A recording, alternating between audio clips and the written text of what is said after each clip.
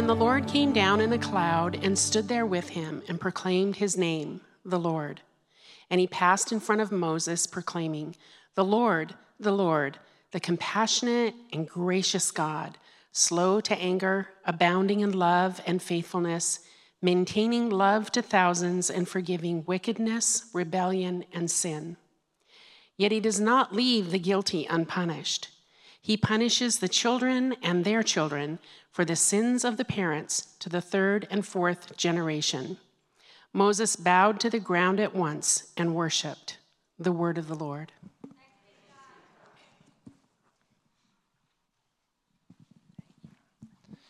All right. Good morning, New Hope. How's everybody doing? Good to see you. My name is John. I'm one of the pastors here. And if you're new, you're a guest, you haven't been around for a while, the sort of thing that Emily explained, we do on a somewhat regular basis. Have somebody that knows a lot about a certain thing in for an interview. Sometimes we'll do it live, but more and more we do it through the magic of technology. So let's hope that it works. And you might ask, why? Why do you do something like that, John? Why don't you just preach because we pay you to do that? You know, you might be saying this. Fair enough question. One, I get tired of hearing my own voice, so I'm sure you do as well. I really value diversity of voices. And we also want to be, we're apprentices of Jesus. That's the word that we use. Another word is disciples, but I like apprentices of Jesus. And that intuits that we're learners, and we want to be a learning community. Not just book learning so we fill our heads and we're really smart, but learning that is catalytic to living. And so when we get the opportunity to interview someone like my friend Dave, I want to take it, and I think that you'll glean a lot of wisdom from David this morning. So that's kind of why we do what we do. We're near the end of a series called The Emotions of God. As Emily said, we have one more week. Next week, we'll conclude the series with God is Love. We'll talk a little bit about that today with Dave. And there's still a chance to pick up the book. There's a few copies left if you want to grab one of those. But let me introduce my friend Dave. And, let me introduce my friend Carolyn first, because some of you know Carolyn. Morning. She's hosted up here some, and they've been part of the church for this last stretch. Carolyn was a pastor for 11 years, but like I like to say, once a pastor, always a pastor. So she's a pastor. But she's also a trained therapist for 30 years, something like that. I am not that old. Okay. It's 20 plus. 20 plus. But you started therapy when you were 12, right? No. So therapist, pastor, I'm always trying to get free therapy from Carolyn, being like, I got a friend that has this issue. What would. So we did these podcasts where I interviewed a couple of therapists to supplement the series, and hopefully you've gotten a chance to listen to some of those. They're available on our website. I love them. I've heard really good things from those of you who have listened to them, but Carolyn was featured in the last two that came out along with Dr. Ken Logan. So let me introduce my friend Dave. I think I can call him a friend now. It's a pretty impressive resume. Is Dave going to come on the screen? Can we give Dave a New Hope welcome as I introduce him? Thank the Lord that technology worked, because we're going to do a group therapy session if Dave didn't show up, right? Just got to everybody lie down on the pews and Dave lived in Lexington, Kentucky long enough to become a Wildcat fan. Boo. Lived in Downers Grove, Illinois long enough to become a Cubs fan. Boo on that too. And lived in Ames long enough to learn how to walk beans. I don't know what that means. And detassel corn. Do you know what walk beans means? I don't know what that means. Maybe Dave will tell us. No. As a young man, he went west to Stanford. Now, check all the things that Dave's learned in his life. He studied economics and then industrial engineering and also the Bible through InterVarsity. He was at Stanford. If some of you who are as old as me, and maybe if you know sports history, do you remember it's called The Play? When Stanford and Cal played and the Cardinal band came out on the field, but the game wasn't over. So Dave was there for that game, and he just went home weeping and lamenting. He served on staff with InterVarsity, if you know that organization, from 1986 to 19 1899 at Claremont, Redlands, California, and Penn in Pennsylvania. Against her better judgment, Shannon agreed to marry him in 1991, his own words, and together they created Nathan and Noah. No one can ever have enough advanced degrees, so on top of economics and engineering, he got an MDiv, that's a theological degree from Fuller Seminary, and then a master's in philosophy, and then a doctorate in philosophy from University of Oxford. From 2006 to 2018, he taught Old Testament at Biblical Theological Seminary, but in October 2018, he started teaching at Missio Seminary. He is now the Dean of Faculty and the Alan A. McRae Professor of Old Testament. Welcome, Dave. That's an impressive resume. You must be really good at school. I don't know. Higher and deeper, PhD, right? No, it's my pleasure to be with New Hope today. I've been looking forward to this for a while, so happy to be here. Well, Dr. Lamb, as John mentioned, you had an interest in a lot of different things, from sports to engineering, and yet you ended up with theology. Why did you end up with studying that? I mean, I could give a long answer. I'll give a short one, and I'll answer with a story. So 25 years ago, I was a seminary student, and one of my very first classes, the professor, Bobby Clinton, puts a piece of paper on the front on the desk of every student in the class. This piece of paper was blank, but except it had a tombstone on it. And then Bobby Clinton says, your assignment for Thursday is to come up, what do you want people to say about you when you're dead? So write your own epitaph. I was thinking, I'm only 35. It seems a little early to be thinking about my death. This is what I was thinking. The professor was like he was reading my mind. He says, it's never too early to think about your death. Okay. So it was really the shortest assignment I'd ever done. But it was one of the hardest because it meant so much to me. And I struggled with it over the course of several days. What did I want people to say about me when I was dead? But as I reflected on my life, there was kind of a clear pattern. What it is that I enjoyed doing the most. What gave me the most joy? And so the epitaph for my tombstone I came up with is, he loved to give others a love for God's word. That is why I'm a Bible scholar. 9 years after I wrote my epitaph, my family, we had been living in England. We were moving back to the U.S. And while we were in England, I was teaching children's Sunday school during most of my doctoral program. And one of the moms that was in the Sunday school class, moms of one of the kids, came up to me afterwards and she says, thank you for teaching my son and my daughter. They will miss your teaching. It's clear you love Scripture, and you pass on that to my kids. It's contagious. I love that. That's why I'm a Bible scholar. That's a great answer. So I've been following you for a while. We just got to know each other recently because of your provocative book titles. I own these two. I know you have several others, but for a while I'd be like, who is this guy? My professor, Scott McKnight, has blogged about a few of your books, so it's raised interest in me. And of course, we're reading The Emotions of God, which has been wonderful for me personally and for our community. But you have a couple of your older books. I think you're best known for your book, God Behaving Badly. Is the God of the Old Testament angry, sexist, and racist? ? Now there's an expanded edition, so there's that. And then I love this title, Prostitutes and Polygamists, a look at love Old Testament style. So I think we would share this if we hung out in person, Dave. I kind of like to poke nerves a little bit too and make people feel uncomfortable. It seems like you've got that in your wheelhouse. So what about these are topics that will get people riled up or uncomfortable, but so are emotions.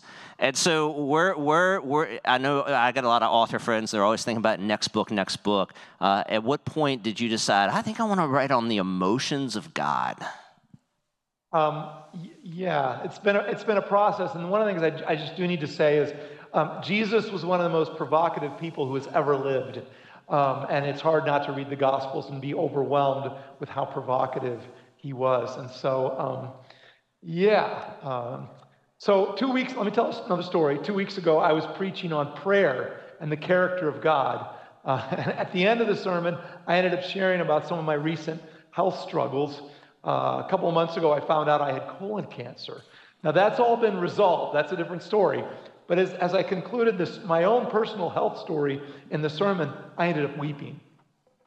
Now, for people who know me well or have heard me speak a lot, that's not really a shocker. I'm an emotional person, and when it comes to weeping, I don't really have much of a choice. I'm okay with weeping now, even publicly, but when I was younger, that was always something I was embarrassed about. I felt ashamed. And there's a lot of reasons for my shame, but I think there's a stigma, maybe even particularly for men in our society, about being emotional. And I think it's certainly true in our culture, but it's even especially true in the church, which didn't make sense to me because as I read through the Bible, I have been consistently shocked at how often the people of God and God himself are described as highly emotional. And as I was kept reading the Bible, I'm thinking, I'm an emotional person. The God of the Bible is an emotional person, but the church doesn't talk about this. I thought, somebody needs to write a book about this. So it really felt like God called me to do this. And then I said, here am I, Lord, send me. Writing the book has been really good for me to reflect on my life. It's a version of therapy, actually. It's been healing for me to think about myself and my God. So it's been a great process. Nice. Well, I do have a little tip for you all. Last time, people waited to text in their questions, and we didn't get to very many of them. This time, I see it's on the screen. Text us right away if you have questions so we don't skip over them at the end because we ran out of time. So, yeah, I can relate to your being uncomfortable with certain emotions and getting more comfortable with them over time. Why do you think that is, that we're uncomfortable with our own emotions and we're uncomfortable with God being emotional? I think there's a lot of reasons. Again, I talk about some of these in the book. I think emotions are scary. Emotions feel uncontrollable. Emotions feel irrational. Emotions can be used to manipulate people. People do stupid things often when they seem to be kind of under the control of their emotions. So it's not like I'm saying all emotions and all expressions of emotions are healthy. But I get that people are a little bit uncomfortable, even particularly thinking about God being emotional. And maybe we're uncomfortable just because we don't talk about it. So this is partly why I want to talk about it. Apparently, Oprah Winfrey decided to turn away from God when she heard that God was jealous. Oprah Winfrey says, I can't worship a jealous God. And I get it, and I understand that. But if I had a chance, I would tell Oprah Winfrey she needs to read more Maya Angelou, the poet. Maya Angelou says, jealousy and romance is like salt in food. A little can enhance the savor, but too much can spoil the pleasure, and under certain circumstances can be life-threatening. I think psychologists say similar things to Maya Angelou. There are good and bad forms of jealousy. Jealousy can certainly be destructive, often eventually potentially leading to abuse. But it also can be healthy. And so we have to kind of figure this out. I wonder how the Corinthians felt when Paul said, and this is in 2 Corinthians 11, I am jealous for you with godly jealousy. Paul wanted the Corinthians to be exclusively devoted to Jesus, their Lord and Savior. Now, again, there's more we could say, but the fact that my wife is jealous of me and my time and my love, well, I think that's a good thing. The key is, let's talk about it, okay? She can tell me that. I can say this to her. I'm jealous when she travels, and I'm jealous for your time. I would call it healthy jealousy. For me, means that she loves me. The God of the universe, now this is something that boggles my mind. The God of the universe is jealous of my time and my devotion. God does not want me messing around with other gods, with money, with success, with fame, with fortune, with jobs, with promotions. None of those other gods that we may end up worshiping, looking to for satisfaction, none of them will satisfy. Only God. Preach. And go ahead, yeah. No, I was going to say, one of the themes, if you've been following along with us, we try to weave themes throughout all of our series. One of the primary themes of this series is that we, myself included, often try to make God in our own image. And I think that happens on a lot of different levels, and I think it happens with our emotions. And this is why we struggle with seeing God through the lens of some of these emotions, because we take, as Dave said, our own experience with jealousy, which is often broken, or other people's, which can often even be abusive, and we put it on God, and then we're deeply troubled, which we should be, as opposed to letting God show us how to get emotional, because we're made in God's image. And so some of the hope and the beauty of this series is we've been able to come to these emotions and see them through the lens of God and how to properly carry them forward. And so God gives us an example and gives the Holy Spirit to help us become people that can be emotional. So the little tagline we've been using is God shows us how to get emotional. We don't want you less emotional. We want you more. God shows us how to do that. So we got our first couple questions coming in. So Dave, I'll pair these two together. So this is a two-part question. What surprises did you encounter getting into this book and writing it? So any author, any speaker, when you're writing a sermon or whatever, right, you have your expectations of what you think you're going to encounter, and then you get into writing it and finishing it, and what were you most surprised about? I'm sure there's a long list, but what's one example? And then I thought this was a really good question. This is the second part of that question. If you could add one more chapter, which emotion would you add of God? Yeah, I was surprised a little bit in every chapter, but I think, I'm going to paraphrase C.S. Lewis here. I was surprised by joy. Lewis wrote a book about that. I think I was surprised in the very first chapter of the Bible, when God creates He creates His creation and creates His humans. The word that gets translated as good. Good is a good translation. The Hebrew word is tov. But that word has other connotations, including joy or delight. So basically, in Genesis 1, the very first thing we learn about God is He is an emotional God, and God wasn't looking back at His creation and kind of going, meh, it's okay, I'll give it a 3 out of 5. It's good. But God was delighted. We learn about this at the very beginning. And then we shift to the parables of Jesus. I mean, the God of the Bible is a God of joy. C.S. Lewis used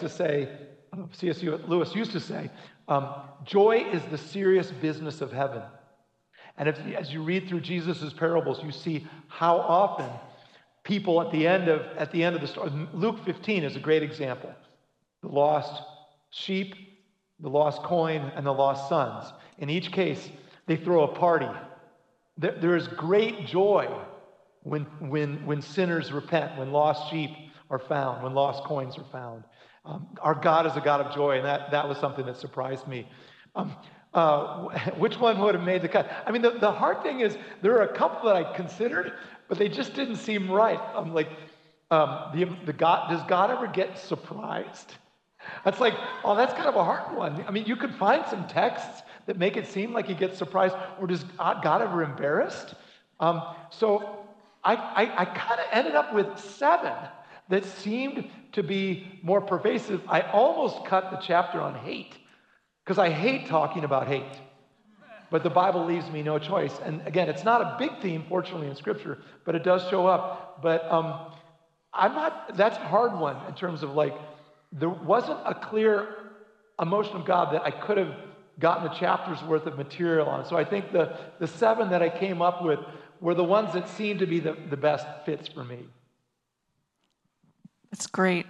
Hey, I was thinking about your comment about emotions and what you were surprised by, and thinking, okay, but how did it change you? Like knowing that God is so joyful, maybe that's the one you pick. How does that like make you a different person or make you a different follower of Jesus? Yeah, I mean, that's hard. I think, I don't know. I think we've all struggled with, life during COVID.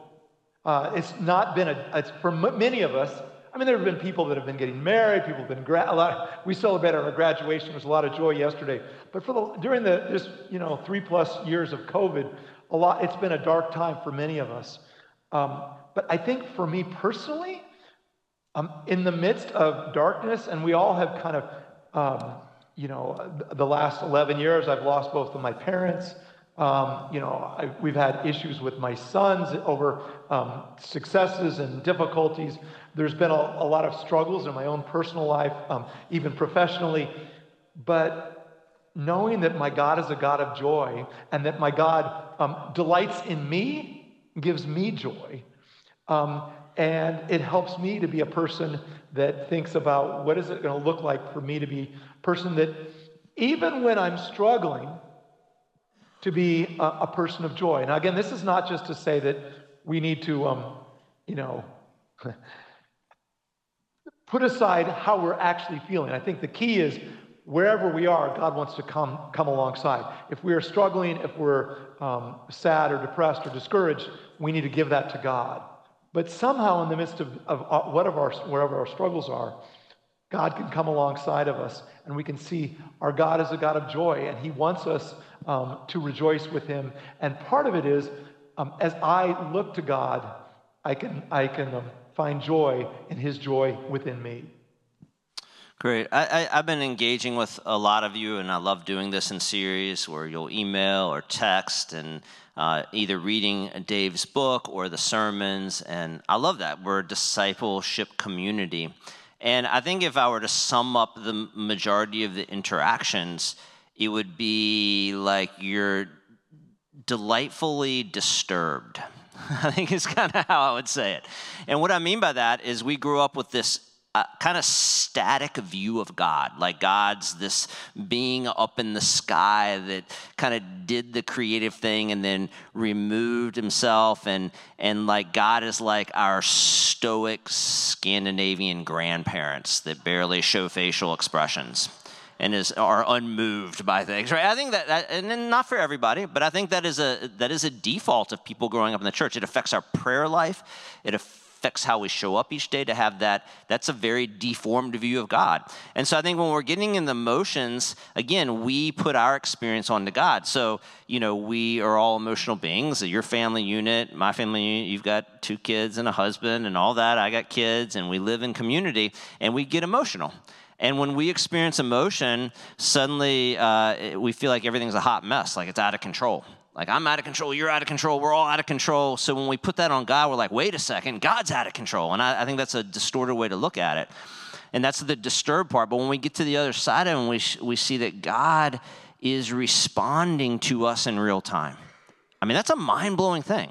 Like, God is a responsive God that is relationally involved in my life and your life. So, Dave, I don't mean to, I've told you to try to keep your answers to 3 minutes, which is just impossible, right? Or this question, I don't mean to get into like Reformed theology and the sovereignty of God. I don't expect you to solve all that for us in 3 minutes.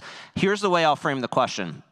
How does this emotional God, this beautiful portrait you paint in your book that we see in Scripture that is responding in real time, how does that work with a God that is also declared in Scripture to be unchanging?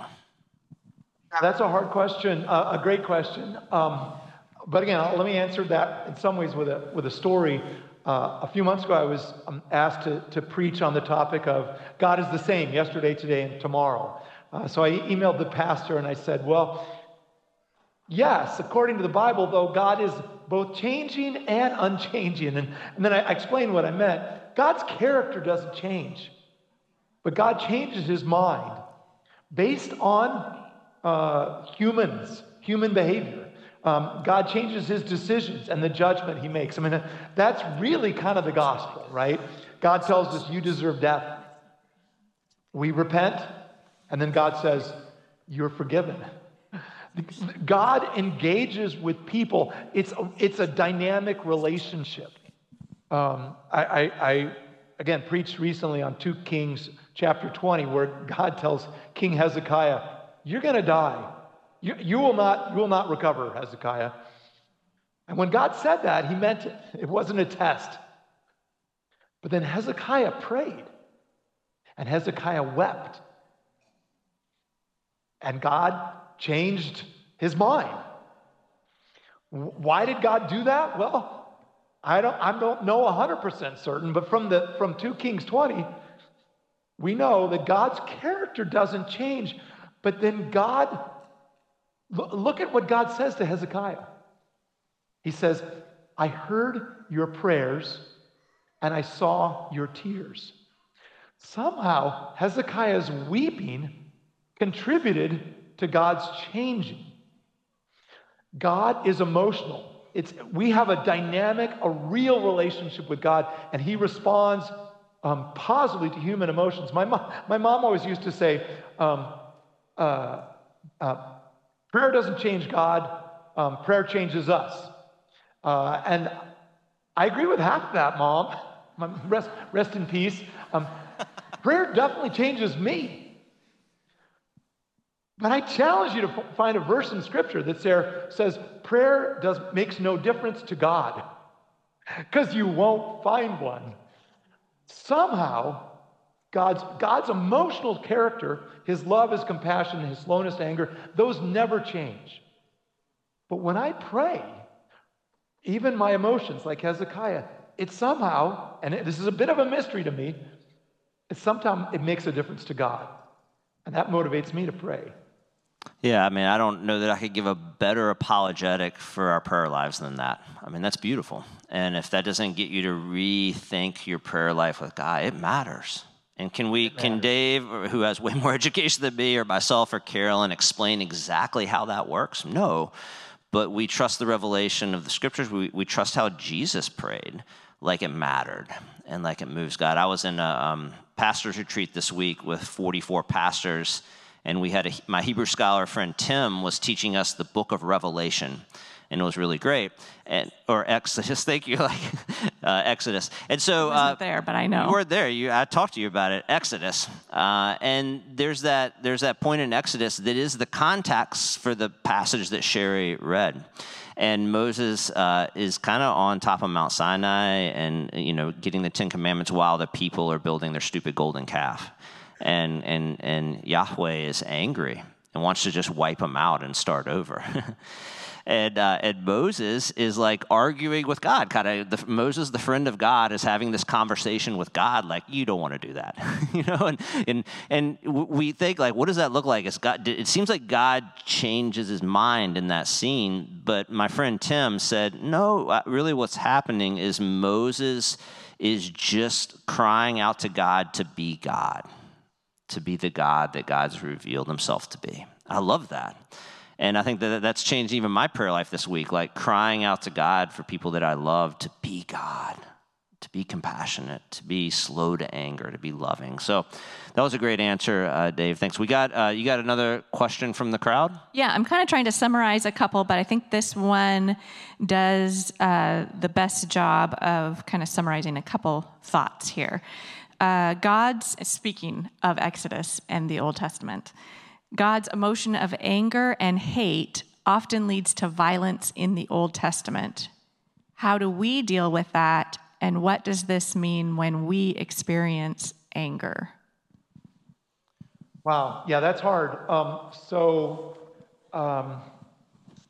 couple things. I would say, whenever people ask me about violence in Scripture or the anger of God, the hatred of God, the very first thing I say to them, hopefully, is, that's a great question. And we just need to validate these kind of questions. Churches, Sunday school classes, We need to create safe spaces for people to ask hard questions about God and God's Word. And it's really easy when people ask these kind of questions. Maybe particularly if a youth asks this kind of a question to an older Christian, we want to come in quick and fast and come in with our hard answers because we want to defend God. But as we do that, we can make people feel like it's not safe to struggle and ask hard questions. So that's kind of the first point I would say. I do talk about this a lot in my God Behaving Badly book, and I talk about other violence. The thing, I guess the one thing I would say is, I'll go back to Exodus. Exodus records the very first place God gets angry. It's in the call of Moses. God is calling Moses, and Moses keeps resisting. And eventually God gets mad because God wanted to deliver his people from oppression, from slavery, and Moses was unwilling to help. So the very first place that God gets angry is because he wants to do something about injustice, but his people don't, in this case, Moses. As you read through the story of Exodus, God gets angry at the Egyptians. God gets angry at the Egyptians, but why is he angry? Well, he is angry because the Egyptians had been oppressing his people for centuries. Now you ask yourself, I wonder how the Israelites felt about God's, and he destroyed the Egyptians at the Red Sea. There was a violent judgment against the Egyptians. But how do the Israelites feel about that? Well, are the Israelites troubled by this? No.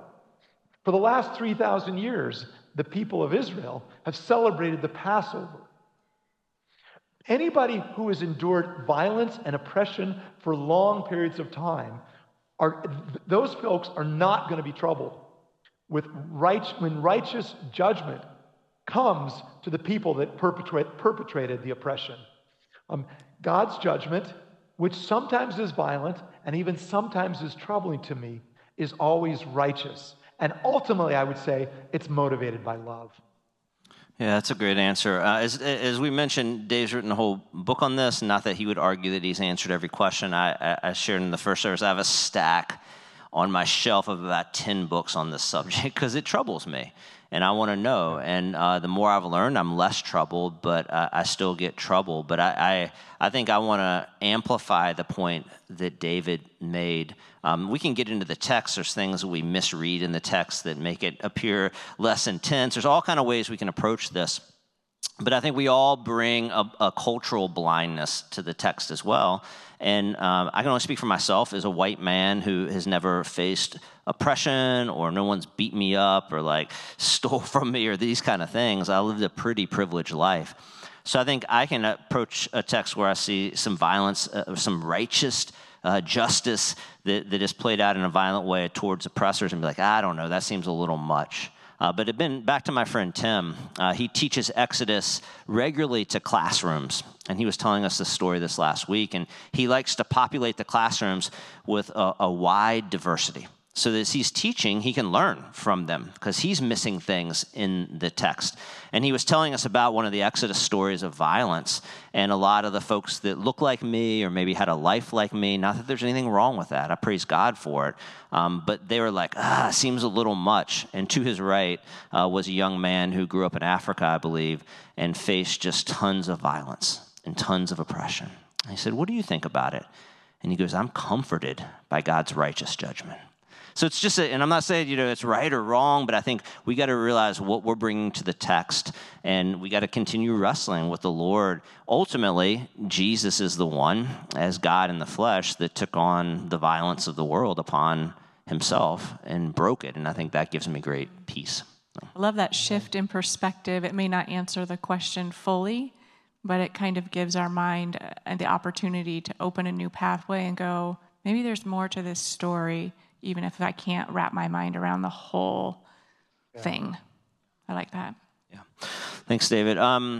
We're gonna we'll probably have space for one last question here. We'll see how long your answer is, but I think it's a fitting last question. Again, as a reminder, New Hope, next week we end the series with God is Love, and you obviously constructed your book.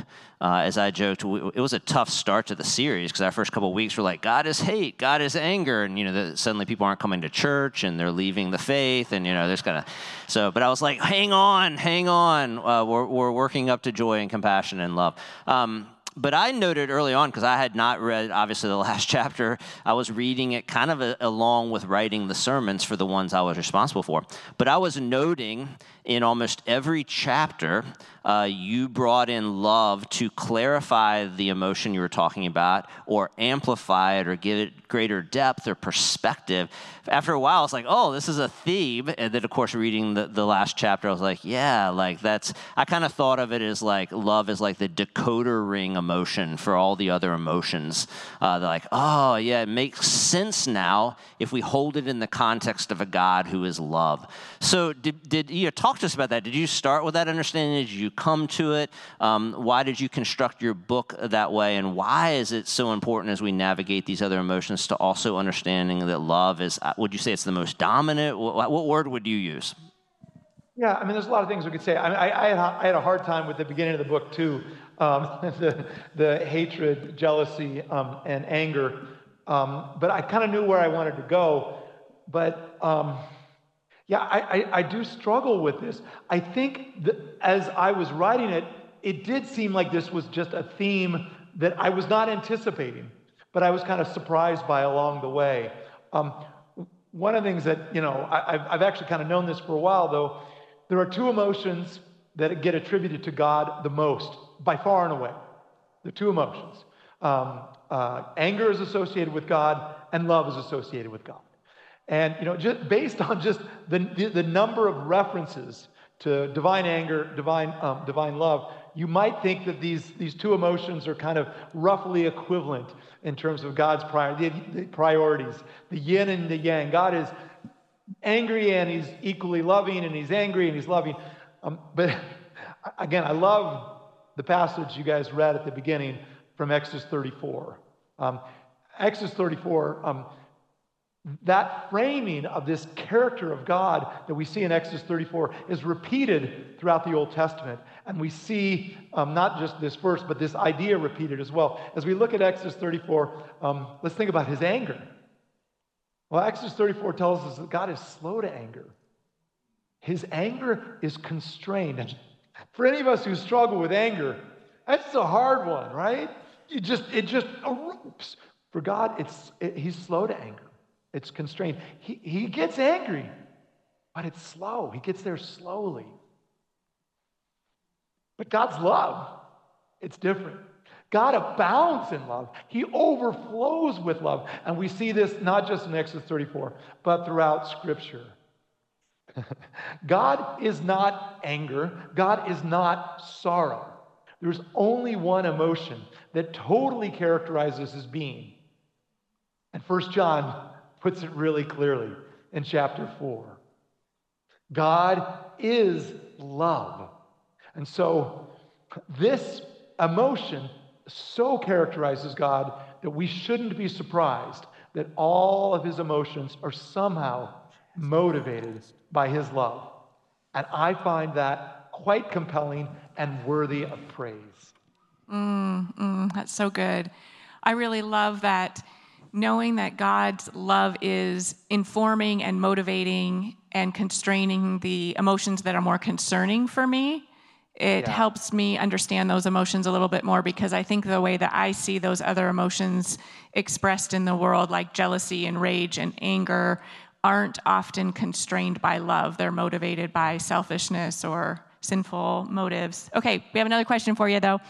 What hope and prayer do you have for us and others who read your book? So I did a podcast, a month or two ago. At the end, the person said, what question do you wish I'd asked? I'm like, oh, that's interesting. And it's kind of related to the same answer. The answer I'd give to that is the same.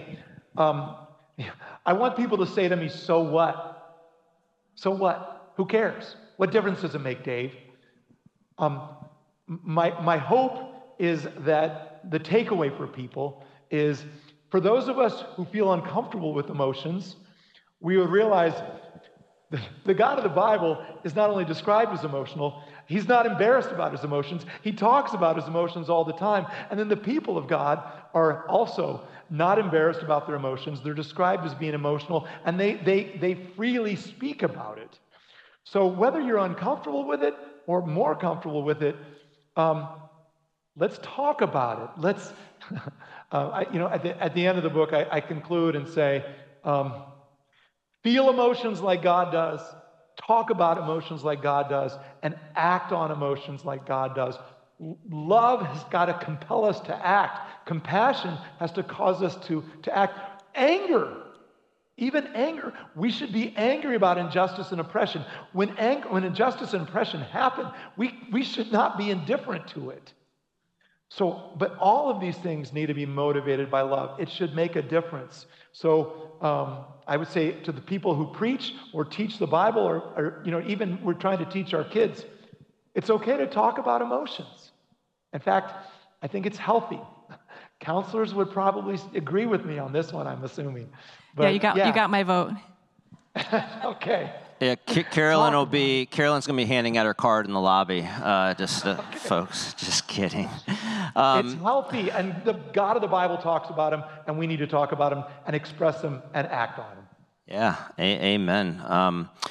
Dave, I've got a number of friends who write books and are scholars, and I'm always really impressed by you folks. And I know it can be a lonely life and a hard life, but thank you personally and on behalf of our church for writing this book, for investing in the Church Universal by talking about this important question. I can only speak for myself, but reading your book, even preaching some of these messages, has invigorated my prayer life, has caused me to look at God differently, and at the end of the day, that's all we can ask.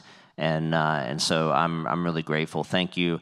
Dave has graciously offered. I'll mention his website after he departs, and he says, I don't know why he said this, but he said you could send him any question. So if you and he gets back to you. So if you had a question, I saw a number of them coming in that he didn't get a chance to answer. I know that he's graciously offered to do that. So Dave, we're like this little ragamuffin group of Jesus followers in the southeast of Portland, kind of stumbling and bumbling along by God's grace, trying to follow Jesus and share his love. And so we need grace. We need the Holy Spirit. So would you mind praying over us as we conclude our time? Sure, I'd love to do that. Let's pray. God, we are so thankful for your word. We are so thankful that we are emotional beings created in the image of an emotional God, and help us to reflect that, to be image bearers of not just our actions, not just our thoughts, but also our emotions and our feelings. God, we're thankful that the gift of Scripture, give us wisdom to understand it, because God, sometimes your emotions don't really make sense to us, but give us wisdom. And God, I pray for this community. I pray for New Hope as they follow Jesus and they share his love, that they could be following Jesus as characterized in the Gospels. He's an emotional Savior, a Savior who weeps, who has compassion, who gets angry. And God, pray that we would be following Jesus into healthy expressions of emotions. God, bless this community, bless our time, bless the rest of this day. We pray all this in Jesus' name. Amen. Amen. Can we give it up for Dr. David Lamb? Thank you. Thanks, Dave. Have a good Sunday. All right, you too.